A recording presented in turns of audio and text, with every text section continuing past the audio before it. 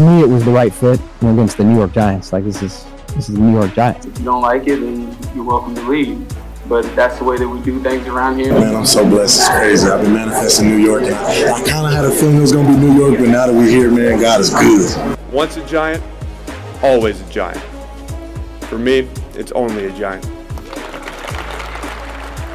Welcome, everybody, to another edition of All In with Art Stapleton, a New York Giants podcast brought to you by the USA Today Network. I'm your host, Art Stapleton, and we are in countdown mode to the beginning of the Giants' off-season training program in-house at 1925 Giants Drive. April 17th is when the team converges on the Quest Diagnostics Center. Brian Daboll will get to have his first meeting with the 2023 New York Giants. A lot is going on. You have the draft coming up. Interesting situation with the Giants and the draft. We'll get to that in a second. Owners' meetings have come and gone this week. You got the chance to hear from John Mara, Joe Schoen, and Brian Daboll.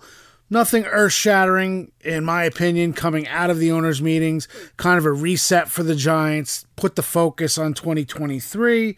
That's where they're at. But I got a special guest this week, and we're going to try to do this. We're going to try to get a couple prospects, if we can, on. And who better to start off with? Luke Wypler, center for Ohio State, a day 1/day 2 potential pick for the Giants. Met with them at the Combine and many others. I was able to connect with him this week. He's from North Jersey. Did not grow up a Giants fan, grew up a Jets fan. We'll talk about that. Now he's a fan of the one of 32 who ends up drafting him in late April. But talk to Wypler about what kind of player he is, about his journey from the days of being a quarterback in Dunellen, New Jersey, moving up to North Jersey, going to St. Joe's Regional, the house that the McCourties built, not really, but just kidding around, and then his thoughts of what it would be like to switch from green to blue with the Giants. So I hope you enjoy the conversation I had with Luke Wypler, and then I'll be back with some thoughts on where the Giants are now about 3.5 weeks out from the draft.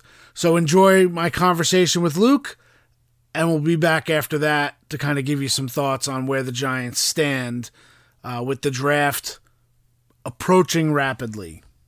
All right, Luke, so like myself, a Bergen County guy, heads out to the powerhouse Ohio State, and now you're sitting here as one of the top offensive linemen in the 2023 NFL Draft. Thanks for joining me, and what's this been like for you and heading down the home stretch here after all this planning for the Underwear Olympics?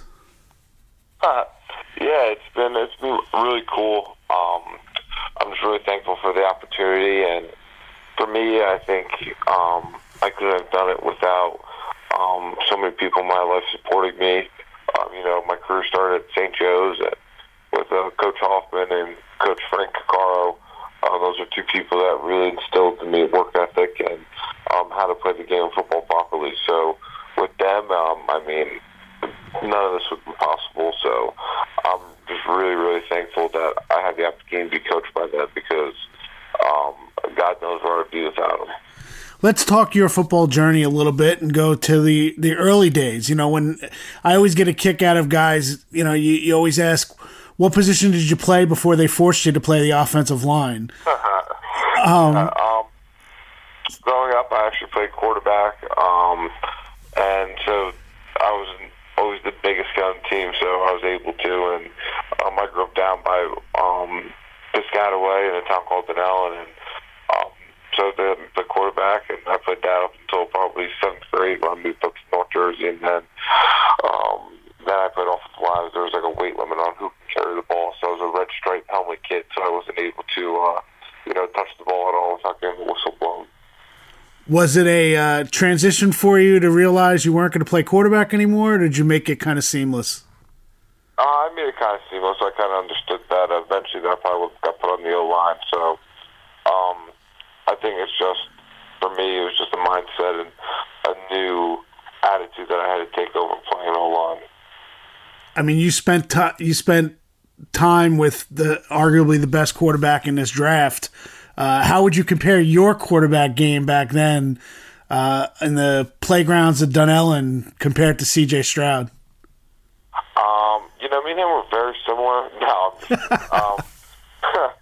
no, not even close. CJ's a world-class quarterback and a world-class person. So for me, it was an honor to be able to share the field with him and be a center for the last couple of years. And maybe, who knows, we could do it at the next level together. How much when you go into this process, I mean, I know there's so many checklists and you have guys, I know you're a football player. You've been a football player. That sounds cliche, but that's what you want to focus on. Let me go out there and go hit somebody and, make the calls and make the right blocks. And you get into this, January, February training period where so much focus is on so much other things. How did you approach Combine and Pro Day in terms of what you needed to do to make sure that in this big job audition that you put your best Luke out there? Yeah, I think my agent, Neil Schwartz, had a great plan coming in, and we executed really well. We just want to prepare for the Combine. It's really the Underwear Olympics, and for me, that was all about going down to XP in Fort Lauderdale, and I was the only offensive lineman down there. I was training with a bunch of DBs, receivers, tight ends, linebackers, and then me. So it was really interesting to learn from all these guys just by watching how they move, how they run, and I had two great coaches in Tony Villani and Matt Gates, and they really changed my body in 8 weeks while I was down there to make me a sprinter and not just a big fat guy O-lineman. So it was pretty cool being able to go down there and have an opportunity to train with those guys. It really showed me a lot about different ways to maybe train with explosiveness, exercises, and movements, and being able to properly run. I mean, you wouldn't really know. I didn't really know how much went into sprinting and all the fundamentals and technique to go 40 yards. And just learning all that really, really helped me. And that was kind of the game plan, just be able to run fast and move explosively for the Combine. And that's what we did. And then afterwards, it was all about now being a football player. So now I'm back at Ohio State training, and instead of squatting with bands, now I'm squatting with chains and 400, 500, 600 pounds. When you're out there and you're preparing for your pro day and a program that you've been a part of, and it was always Big Ten championship and a national championship or bust, essentially. When you're training now and you're kind of out of it, but you see the season start picking up in Columbus again, focusing in on several months from now and trying to make another run. How is that for you? Because I got to imagine that part of you is so focused on what you need to do, but is there a little bit of FOMO, the idea of fear of missing out on what's the next step for Ohio State, a program that you've spent so much time at? I always wonder about that dynamic when guys go back to campus and, you almost envision what it was like for the team to get ready for the season, but you're not part of that team right now. Yeah, I think for me, I think I more miss the guys than I do maybe my time at Ohio State. I miss all my friends. I mean, it's always funny to go back and see them practicing and just remember all the memories that I had with them out on that field. And for me, it's just I'm glad how my time at Ohio State went. I don't think I have any regrets. And, it's really not thought I have what it would be like. It's just I did my time, and now I'm on to the next level. Gotcha. Tell me a little bit about you personally. I mean, it's fun to obviously, we're in North Jersey. We live it. You've become a North Jersey guy. So your story is always one that it's fun to kind of dig in and Google. And I've seen it, you love adventure. What does that mean? Yeah. What does that mean? I think I'm a person who likes to take calculated risks, is what I like to call them, and kind of just push the limits on everything I do. Whether that's jumping out of a plane in New Zealand when you're 14,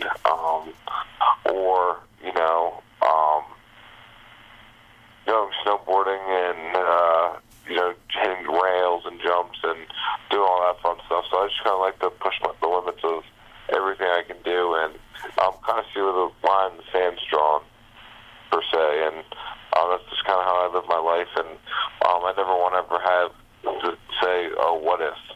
I think that's probably the best way to describe it. I want to do everything to its fullest and maximize it and never have any regrets when I look back. I saw you use the word, the description, you're an adrenaline junkie. Has that always been the case? Yeah, I think that's part of it, yeah. I think adrenaline's the best drug. How does that manifest itself on a football field, do you think?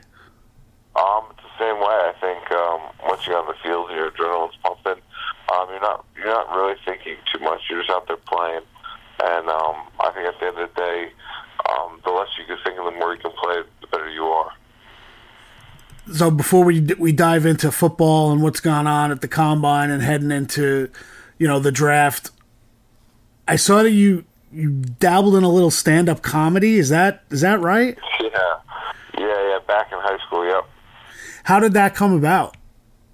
Well, I had to get surgery in my junior year of high school. I was bored for a couple months, and I was just trying to find stuff to do, and I found out about this comic club, and I went a couple nights, and I saw these people performing. It was very small, and I was like, oh, shit, I could do this. So, I went up there twice and tried to give it a shot, and it wasn't very good, but I had fun doing it, so.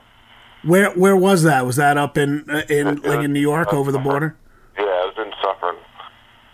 That's funny. So that first time you stepped on the stage, were you comfortable? No, I was probably actually more nervous than I've ever actually been playing football or any sport in my life. So it was kind of an interesting dynamic being up there and literally being the whole show. I think in football maybe sometimes even though I start with my hand on the ball every play, you're still kind of hidden. So up there, you're right dead front and center. So it was definitely a different dynamic and something that I really enjoyed. But it was definitely nervous the first time I did it. Did you ever let people know on campus? I mean, the idea that you did that back in high school, is that something that you continued doing, or you just kind of put it away? No, I kind of just did it there when I had a couple down months, and then once my life got picked back up, I kind of put it on the back burner, and I said one day I'll come back to this. So 15 years from now, and you're multi Pro Bowler, you'll be on America's Got Talent, season 50. I got you. Yeah. When you went to the Combine, people always are curious when you get into those interviews. For a guy like you who seems to be able to handle yourself pretty well, what was the experience like? For me, it was a really cool experience just getting to meet all these coaches and people that you grow up looking up to, and getting to meet them face to face and shake their hands and talk to them was really a cool experience, and for me something I'll never forget. And for me, I think the whole time just preparing was, I just knew if I was me, I'd be okay. So going in, that gave me a good level of confidence of just being myself, and everything else will take care of itself. So now I know you're a big Yankees fan, or grew up a big Yankees fan, right? Yeah. But you kind of broke the mold, right? It's supposed to be Giants Yankees, but you were Jets Yankees. Yeah. That's what I always tell people. I went opposite. It's kind of funny because actually at Ohio State, we had a player, Jeremy Rucker, who got drafted by the Jets last year. And me and him were both Jets and Yankees, and everyone was like, "Oh, I thought it was supposed to be Mets, Jets, Yankees, Giants." We're like, yeah, but I guess we're just the two outliers. Yeah, that's you kind of, right turn, I'll take the left side. I'll go that way. Yeah, exactly. So tell me about, your favorite Jets team. I would imagine it was the Sanchez teams, right? Yeah, it was, 2009, 2010, when they made the AFC Championship games. Those were probably some of the best highlights of my young Jets fandom. And your dog was reflective of that, right? Yes, he was. What? Tell me about that. Share that. Yeah, I've grown up just a huge Jets fan, and Sanchez at the time. We went to back-to-back AFC Championship games. I'm like, oh, this is the future. He's going to be the franchise quarterback, and at the young age, I said, oh, we're getting a dog, and we're naming him Sanchez. Because, the best player on my favorite team. His name is Sanchez. So. That's great. Was it fully Sanchez or just Chez? I thought I read Chez. Sanchez, and we just called him Chez for short. You talk to guys nowadays, you're now in a different level. You're interviewing to be in the NFL, and a year from now you will have 1 year under your belt and whatever team you're in, and that's the way it is. How have you prepared yourself? I mean, because you definitely sound like a diehard Jets fan. Now, landing with the Jets like Rucker did is great, but there are 31 other teams that are considering you. You end up in New England. You're going to be able to deal with that? Yeah, no, my loyalty is to whoever's feeding me and providing me with food and a roof over my head. That's where my loyalty lies. So, I have thought about that, and at the end of the day, that's how the business works. So, obviously, you have I assume you still have a lot of family in New Jersey, right? Correct. The Jets and the Giants are both interested in you. Have you thought about what it would be like to come back to Jersey and play as a pro? Yeah, I have. I think that would be, extraordinary, just being able to play in front of my family. I really haven't the last couple of years. It was that when I played down at Rutgers, and I had about close to 100 people at that game. So, wow. For me, it's going to be a really cool thing to be, if I do get drafted by one of the New York teams, to be able to play in front of my family on a weekly basis, and they get to be a part of my career in a more personable and in-person way. Some guys like to dig in and read, mock drafts everywhere, and where am I going, where do people think I'm going, and then others are like, you know what, call me on draft weekend and I'll find out there. Where do you fall in that? Do you like to kind of distance yourself and kind of tell friends and family, I don't want to hear where Mel Kiper has me mocked. I don't need to hear that. At the end of the day, I don't think really any of these people have a clue. I think they're all just shooting in a bucket and trying to see if they hit something. So at the end of the day, it's just I keep to everyone, I'm like, don't read that stuff that no one has any idea. So don't worry about it. We'll get the call on draft night. We'll find out then. There's also that other side, though, right? I mean, you go into an interview. I mean, I'm sure you'll have some visits coming up. You had the interviews with the Combine. You have people who see you and talk to you from different teams, calls or what have you. How do you block that out from your own self? The idea of, I just talked to the coach from the Steelers and I think they really like me. And then you get the next call and it's like, I think they really like me. How do you deal with that personally? I mean, your personality, you seem to be a guy who's very social. You're very easy to talk to. So how do you compartmentalize the idea of, I understand this is the interview, but you kind of fight that emotional end of things. I mean, this is what you've dreamt for all your life. How do you deal with the idea of, I know they're playing a role, I'm playing a role, but somewhere in between, there's something genuine here. How do you decide that, or have you not come upon that yet?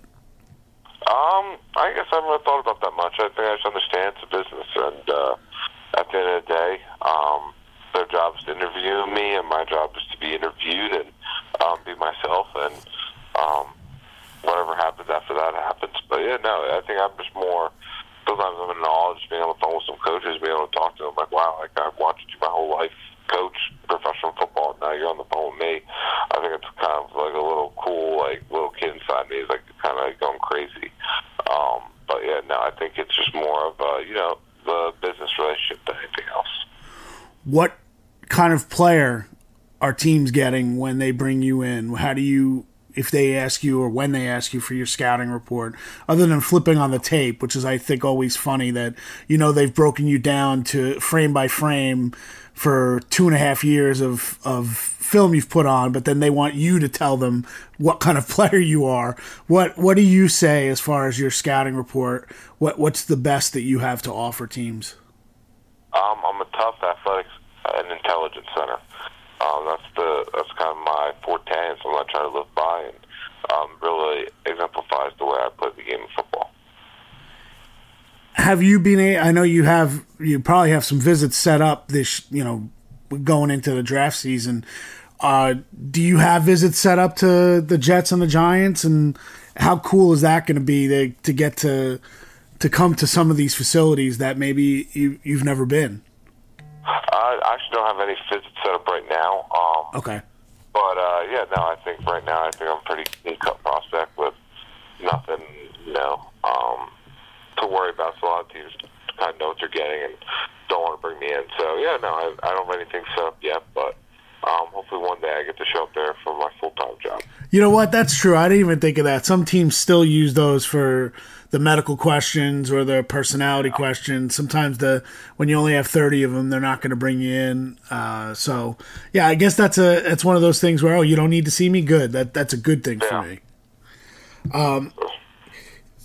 So how much, as far as your, obviously the community at St. Joe's, how much has that meant to you? And do you still talk to guys? I know Augie Hoffman is not there anymore, but he was a big guy, a big part of your career there at St. Joe's. But do you still have contact with the school? Do you almost get that sense that, if you were to come back here, they really kind of embrace you as one of their own? Oh, yeah. I think St. Joe's was such a big part of my life and has taught me so much about life. And with them, with the people in that building, and especially Coach Hoffman and Coach Caccaro, just two people that really had a great amount of influence on me in those big years of maturity and growth. They were almost like father figures for me and people I really look up to. So, I think if I ever went back to St. Joe's, they would embrace me with open arms. Yeah, it's kind of funny. The Joe's, when I covered high schools for a while, for the record, in North Jersey, and we always cover, it was Bosco, St. Joe's, Bergen. I mean, those were the big schools, obviously. Yep. And Tony Karsich was the coach at that time, and I covered the McCourties when they were in high school, and now they go and, both of them retired from the NFL, so it just shows you how old I am. But for you, for the legacy at Joe's, I mean, were you aware of what the McCourties were doing? And, Oh, yeah, of course. Growing up, I actually was the water boy for St. Joe's. So I got to be on the field with the players like Mark Fasati and Quay Jefferson and Spencer Allcamp, all these players that I idolized growing up. And I knew the history of St. Joe's at the back of my hand when I was like 12, 13 years old, and I just couldn't wait to be a Green Knight. I was kind of like the epitome. And so for me, I grew up around Coach Karsich and around the St. Joe's football team. And for me, it was just really cool to kind of fulfill my dream of playing there and, playing in college. So that's pretty cool. I didn't even realize that. See, the more you talk, we love our local guys when we're doing stuff like this, so it's always great. Yeah. I always had a funny story I tell that I met a 7th grader in Wayne who used to be the ball boy for Wayne Hills, and he would keep candy bars in his vest, in those vests that you put the balls in. And it was actually Greg Olson. So wow.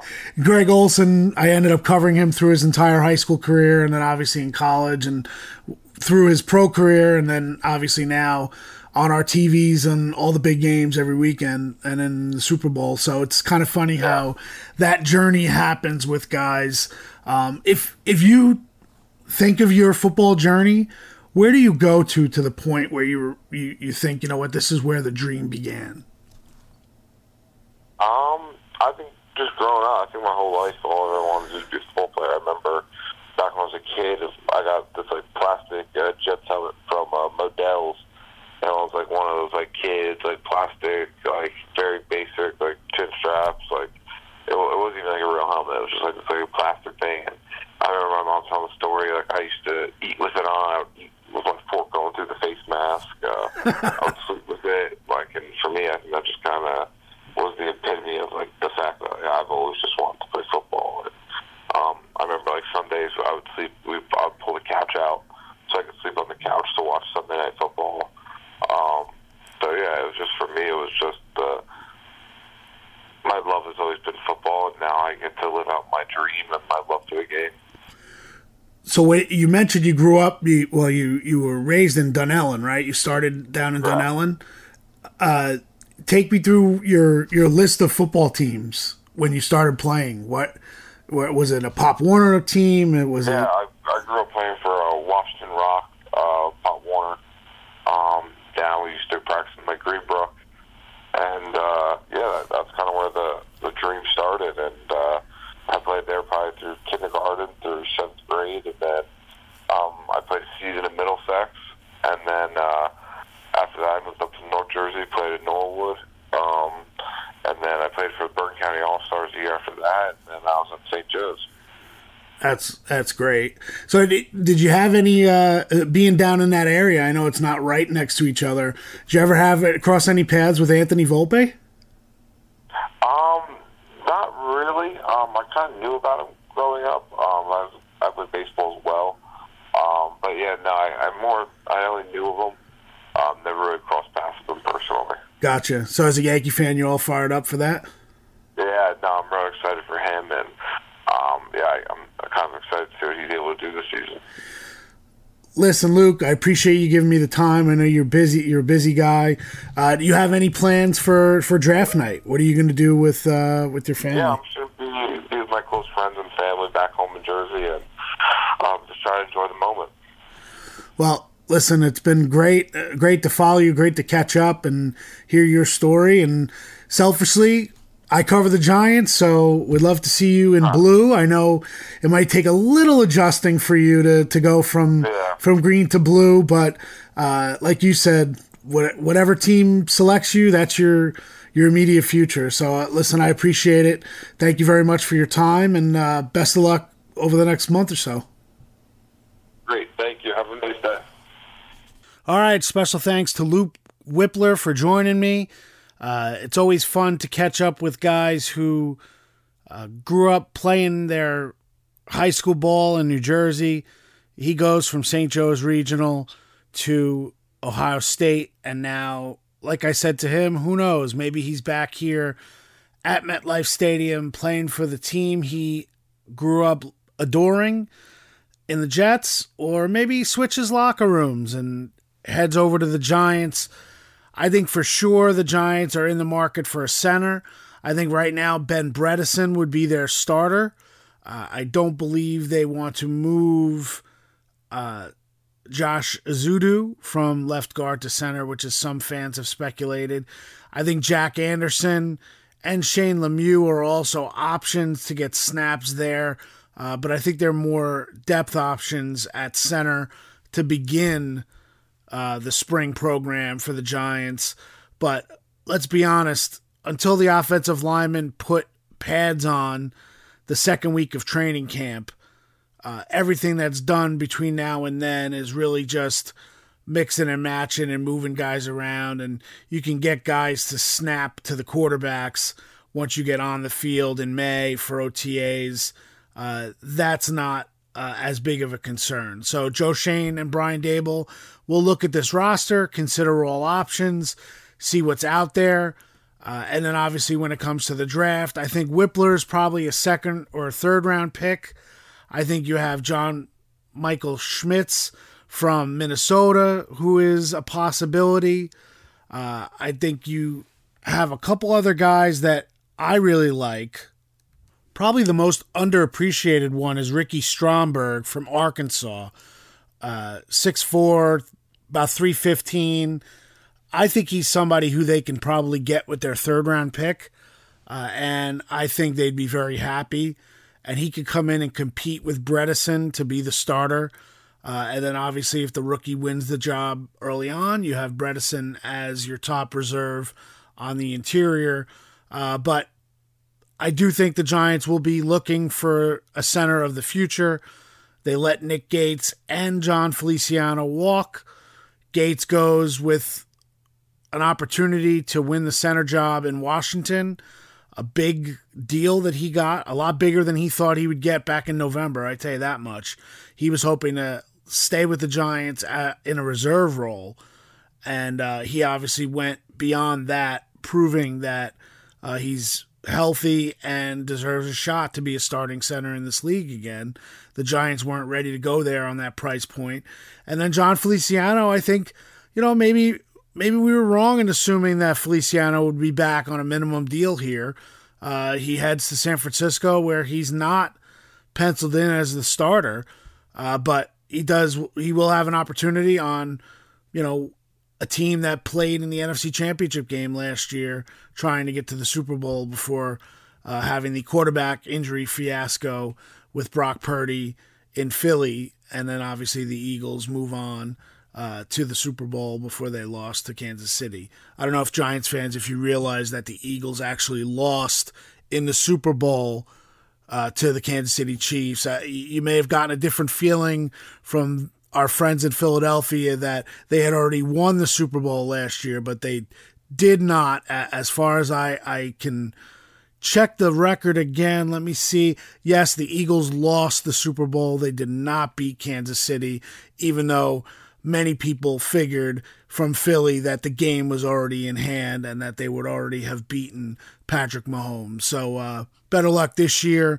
The Eagles are still the class of the NFC East, but it's not easy to go to a Super Bowl and then fight your way back the next year after losing. So we'll see how that Eagles team takes shape when we get closer to the season, and then once we get into the season and maybe they hit a little bit of adversity that they more than they did last year for much of the year as far as injuries go. We also know that Jalen Hurts getting hurt, at the tail end of the season changed a little bit for them, but then Hurts came back and played very well, including in the Super Bowl. So Eagles are still the class of the NFC East, but we have time to get into that. All right, so where do we stand? A couple things for the Giants. Brian Daboll asked at the owners' meetings about what he thinks about Saquon Barkley. Will Saquon Barkley show up for OTAs, which are voluntary? The offseason program starts on the 17th of April. Will Saquon Barkley be there? Well, right now, Saquon Barkley has not signed the franchise tag that will pay him $10.1 million this season. So until he's signed, he is technically not required to be there. He has not signed the franchise tag. He can't go anywhere else right now, but he is kind of in limbo. So we'll see how they move through the offseason program, how Saquon decides to play it. Personally, there's nothing to hold out from. No one anticipated the running backs market to crater like this. Saquon certainly didn't, or else he would have accepted the long-term deal from the Giants that I believe was close to $13 million a year. The last official reporting that I saw was at 12.5 per year. I had been told that the Giants were willing to go up to 13, and they could not work out a deal with Saquon. So now there's no offer on the table. One thing that Joe Schoen has done, I think you saw it with Julian Love, I think you saw it with Saquon Barkley, is that the Giants are operating from a good faith situation here. And they're looking at, if they make claims during this negotiation period, they're going to follow through. When the Giants met with Julian Love, from what I understand, back in the bye week, they gave him an offer. And they told him that if we don't get a deal once the bye week ends, that offer is now off the table, and we will revisit at the end of the season. And that's what they did. And that offer never went back. From what I understand, Julian Love and his representatives wanted $10 million a year from the Giants on the bye week. And that was far away from what they were looking to offer. So they followed through because they went into the open negotiating period and then allowed Love hit the market. And Julian Love did reach back out to the Giants with the offer he got from the Seahawks. And the Giants said, look, the timing just isn't right. They had just agreed to terms with Darius Slayton on a deal that was very similar, at least overall value, to the one that Love accepted from Seattle. So, again, when the Giants were negotiating with Saquon Barkley, my understanding is that when it got to the point when they said they were going to franchise him, They said if the franchise tag goes on, that's the contract that we are working from. We are not working from the $12.5, $13 million a year offer that we had after the season. So, the one thing you have to say is that for better or worse, the Giants have been consistent.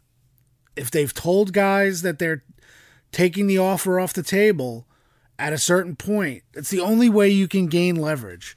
Now, do I feel for Saquon Barkley? Absolutely. This is really one of those situations where Barkley is a valuable player, perhaps the most valuable player on offense or most explosive playmaker, however you want to frame it.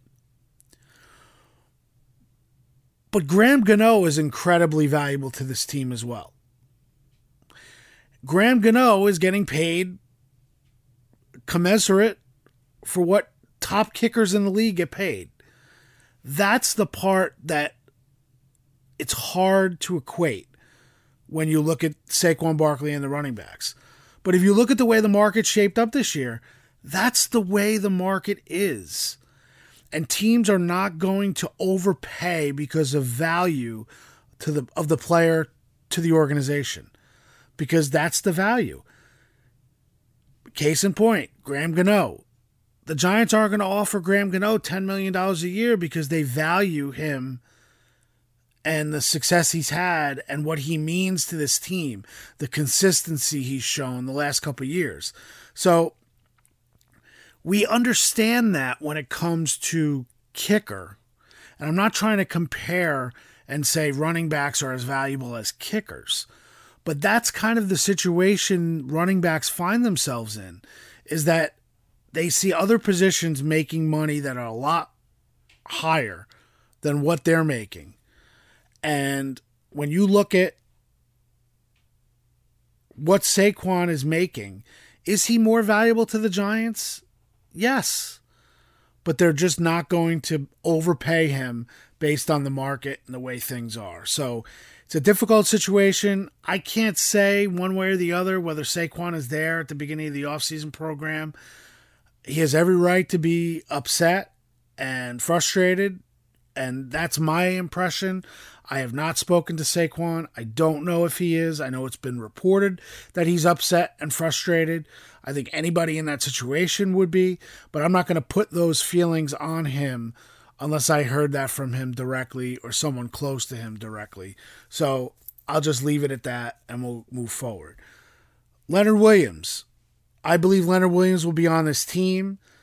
I think the Giants' depth at defensive line really takes away anything that Joe Shane can do in terms of threatening with a pay cut or a release. Leonard Williams is one of the better players they have on defense. There's no doubt about it. Dexter Lawrence is better because Leonard Williams is on that defensive front. They look at themselves as a pair. Now, Dexter Lawrence is going to get his extension eventually, whether it happens within the next couple weeks, later this summer. I believe he'll end up getting a long-term extension.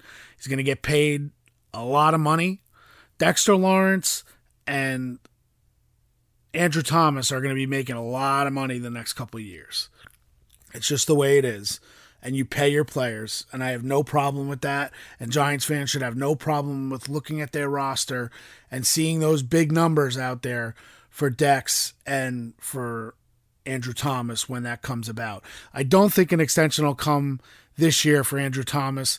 I think they'll pick up his fifth-year option, and then next year, after the season, will be when he hits it big with a monster deal. That's kind of where we're at. I think the draft stuff with wide receivers, it's no secret. The Giants are now bringing in, I reported yesterday that Zay Flowers will be coming on an official visit. A corner, Cam Smith from South Carolina, will be coming on an official visit to the Giants. I think the Giants are in the mix for all the wide receivers, whether it's first round, second round. I think they're going to take a wide receiver at some point. Has to be the right player. I think Jackson Smith Najigba from Ohio State, they met with him dinner before his pro day. They went to dinner with Flowers. They went to dinner with Quentin Johnston from TCU. His pro day is today. And they've been very involved with Jordan Addison out at USC and previously at Pitt. So those are the kind of the four guys. I think a sleeper is Tyler Scott. I think Cedric Tillman at Tennessee is somebody to watch if they get into day 2 looking for a receiver. But I'd be very surprised if the Giants, if one of those guys is there, especially the top 3, with JSN, Jordan from USC, and Zay Flowers, that they wouldn't take one of those guys. But we'll see. It's a long way to go between now and the draft. We'll see how things break out. I think it's going to be very interesting. So that's where we're at. Got to recap again. Special thanks to Luke for joining me. We'll try to come back as regularly as possible with All In over the next couple weeks. And we're going to put it out there. It's in the works. A draft night special. All In live. Hopefully as part of the Giants draft party at MetLife Stadium. Still in the works. Nothing finalized. Nothing official. But that should be a fun night. We'll try to figure out how we're going to do it. See if we can get some guests. We also want to make it more of a fan appreciation show that the fans are involved. So anyone going to the draft night could come over, ask questions, hang out. But we're still working through the particulars. I wanted to mention it on this week's show. So again, we appreciate you being all in. And as evidenced by what we're trying to do moving forward with the show, we are all in too. Thanks for listening today, and we'll catch you next time.